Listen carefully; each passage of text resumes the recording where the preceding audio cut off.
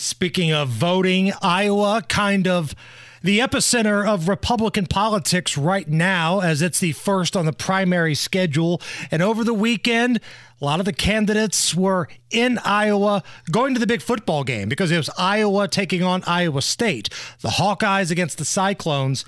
Take a listen to this. This is the audio of Donald Trump, who was at the game walking to his seat.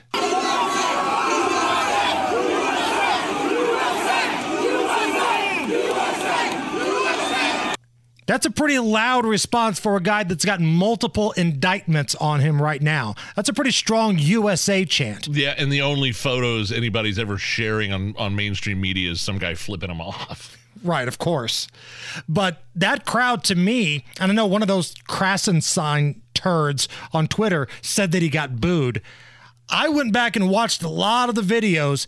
That was an overwhelming round of applause. Getting mobbed in a positive way. And he's tailgating, too. He's like throwing the ball around with people, and he's grilling out a little bit.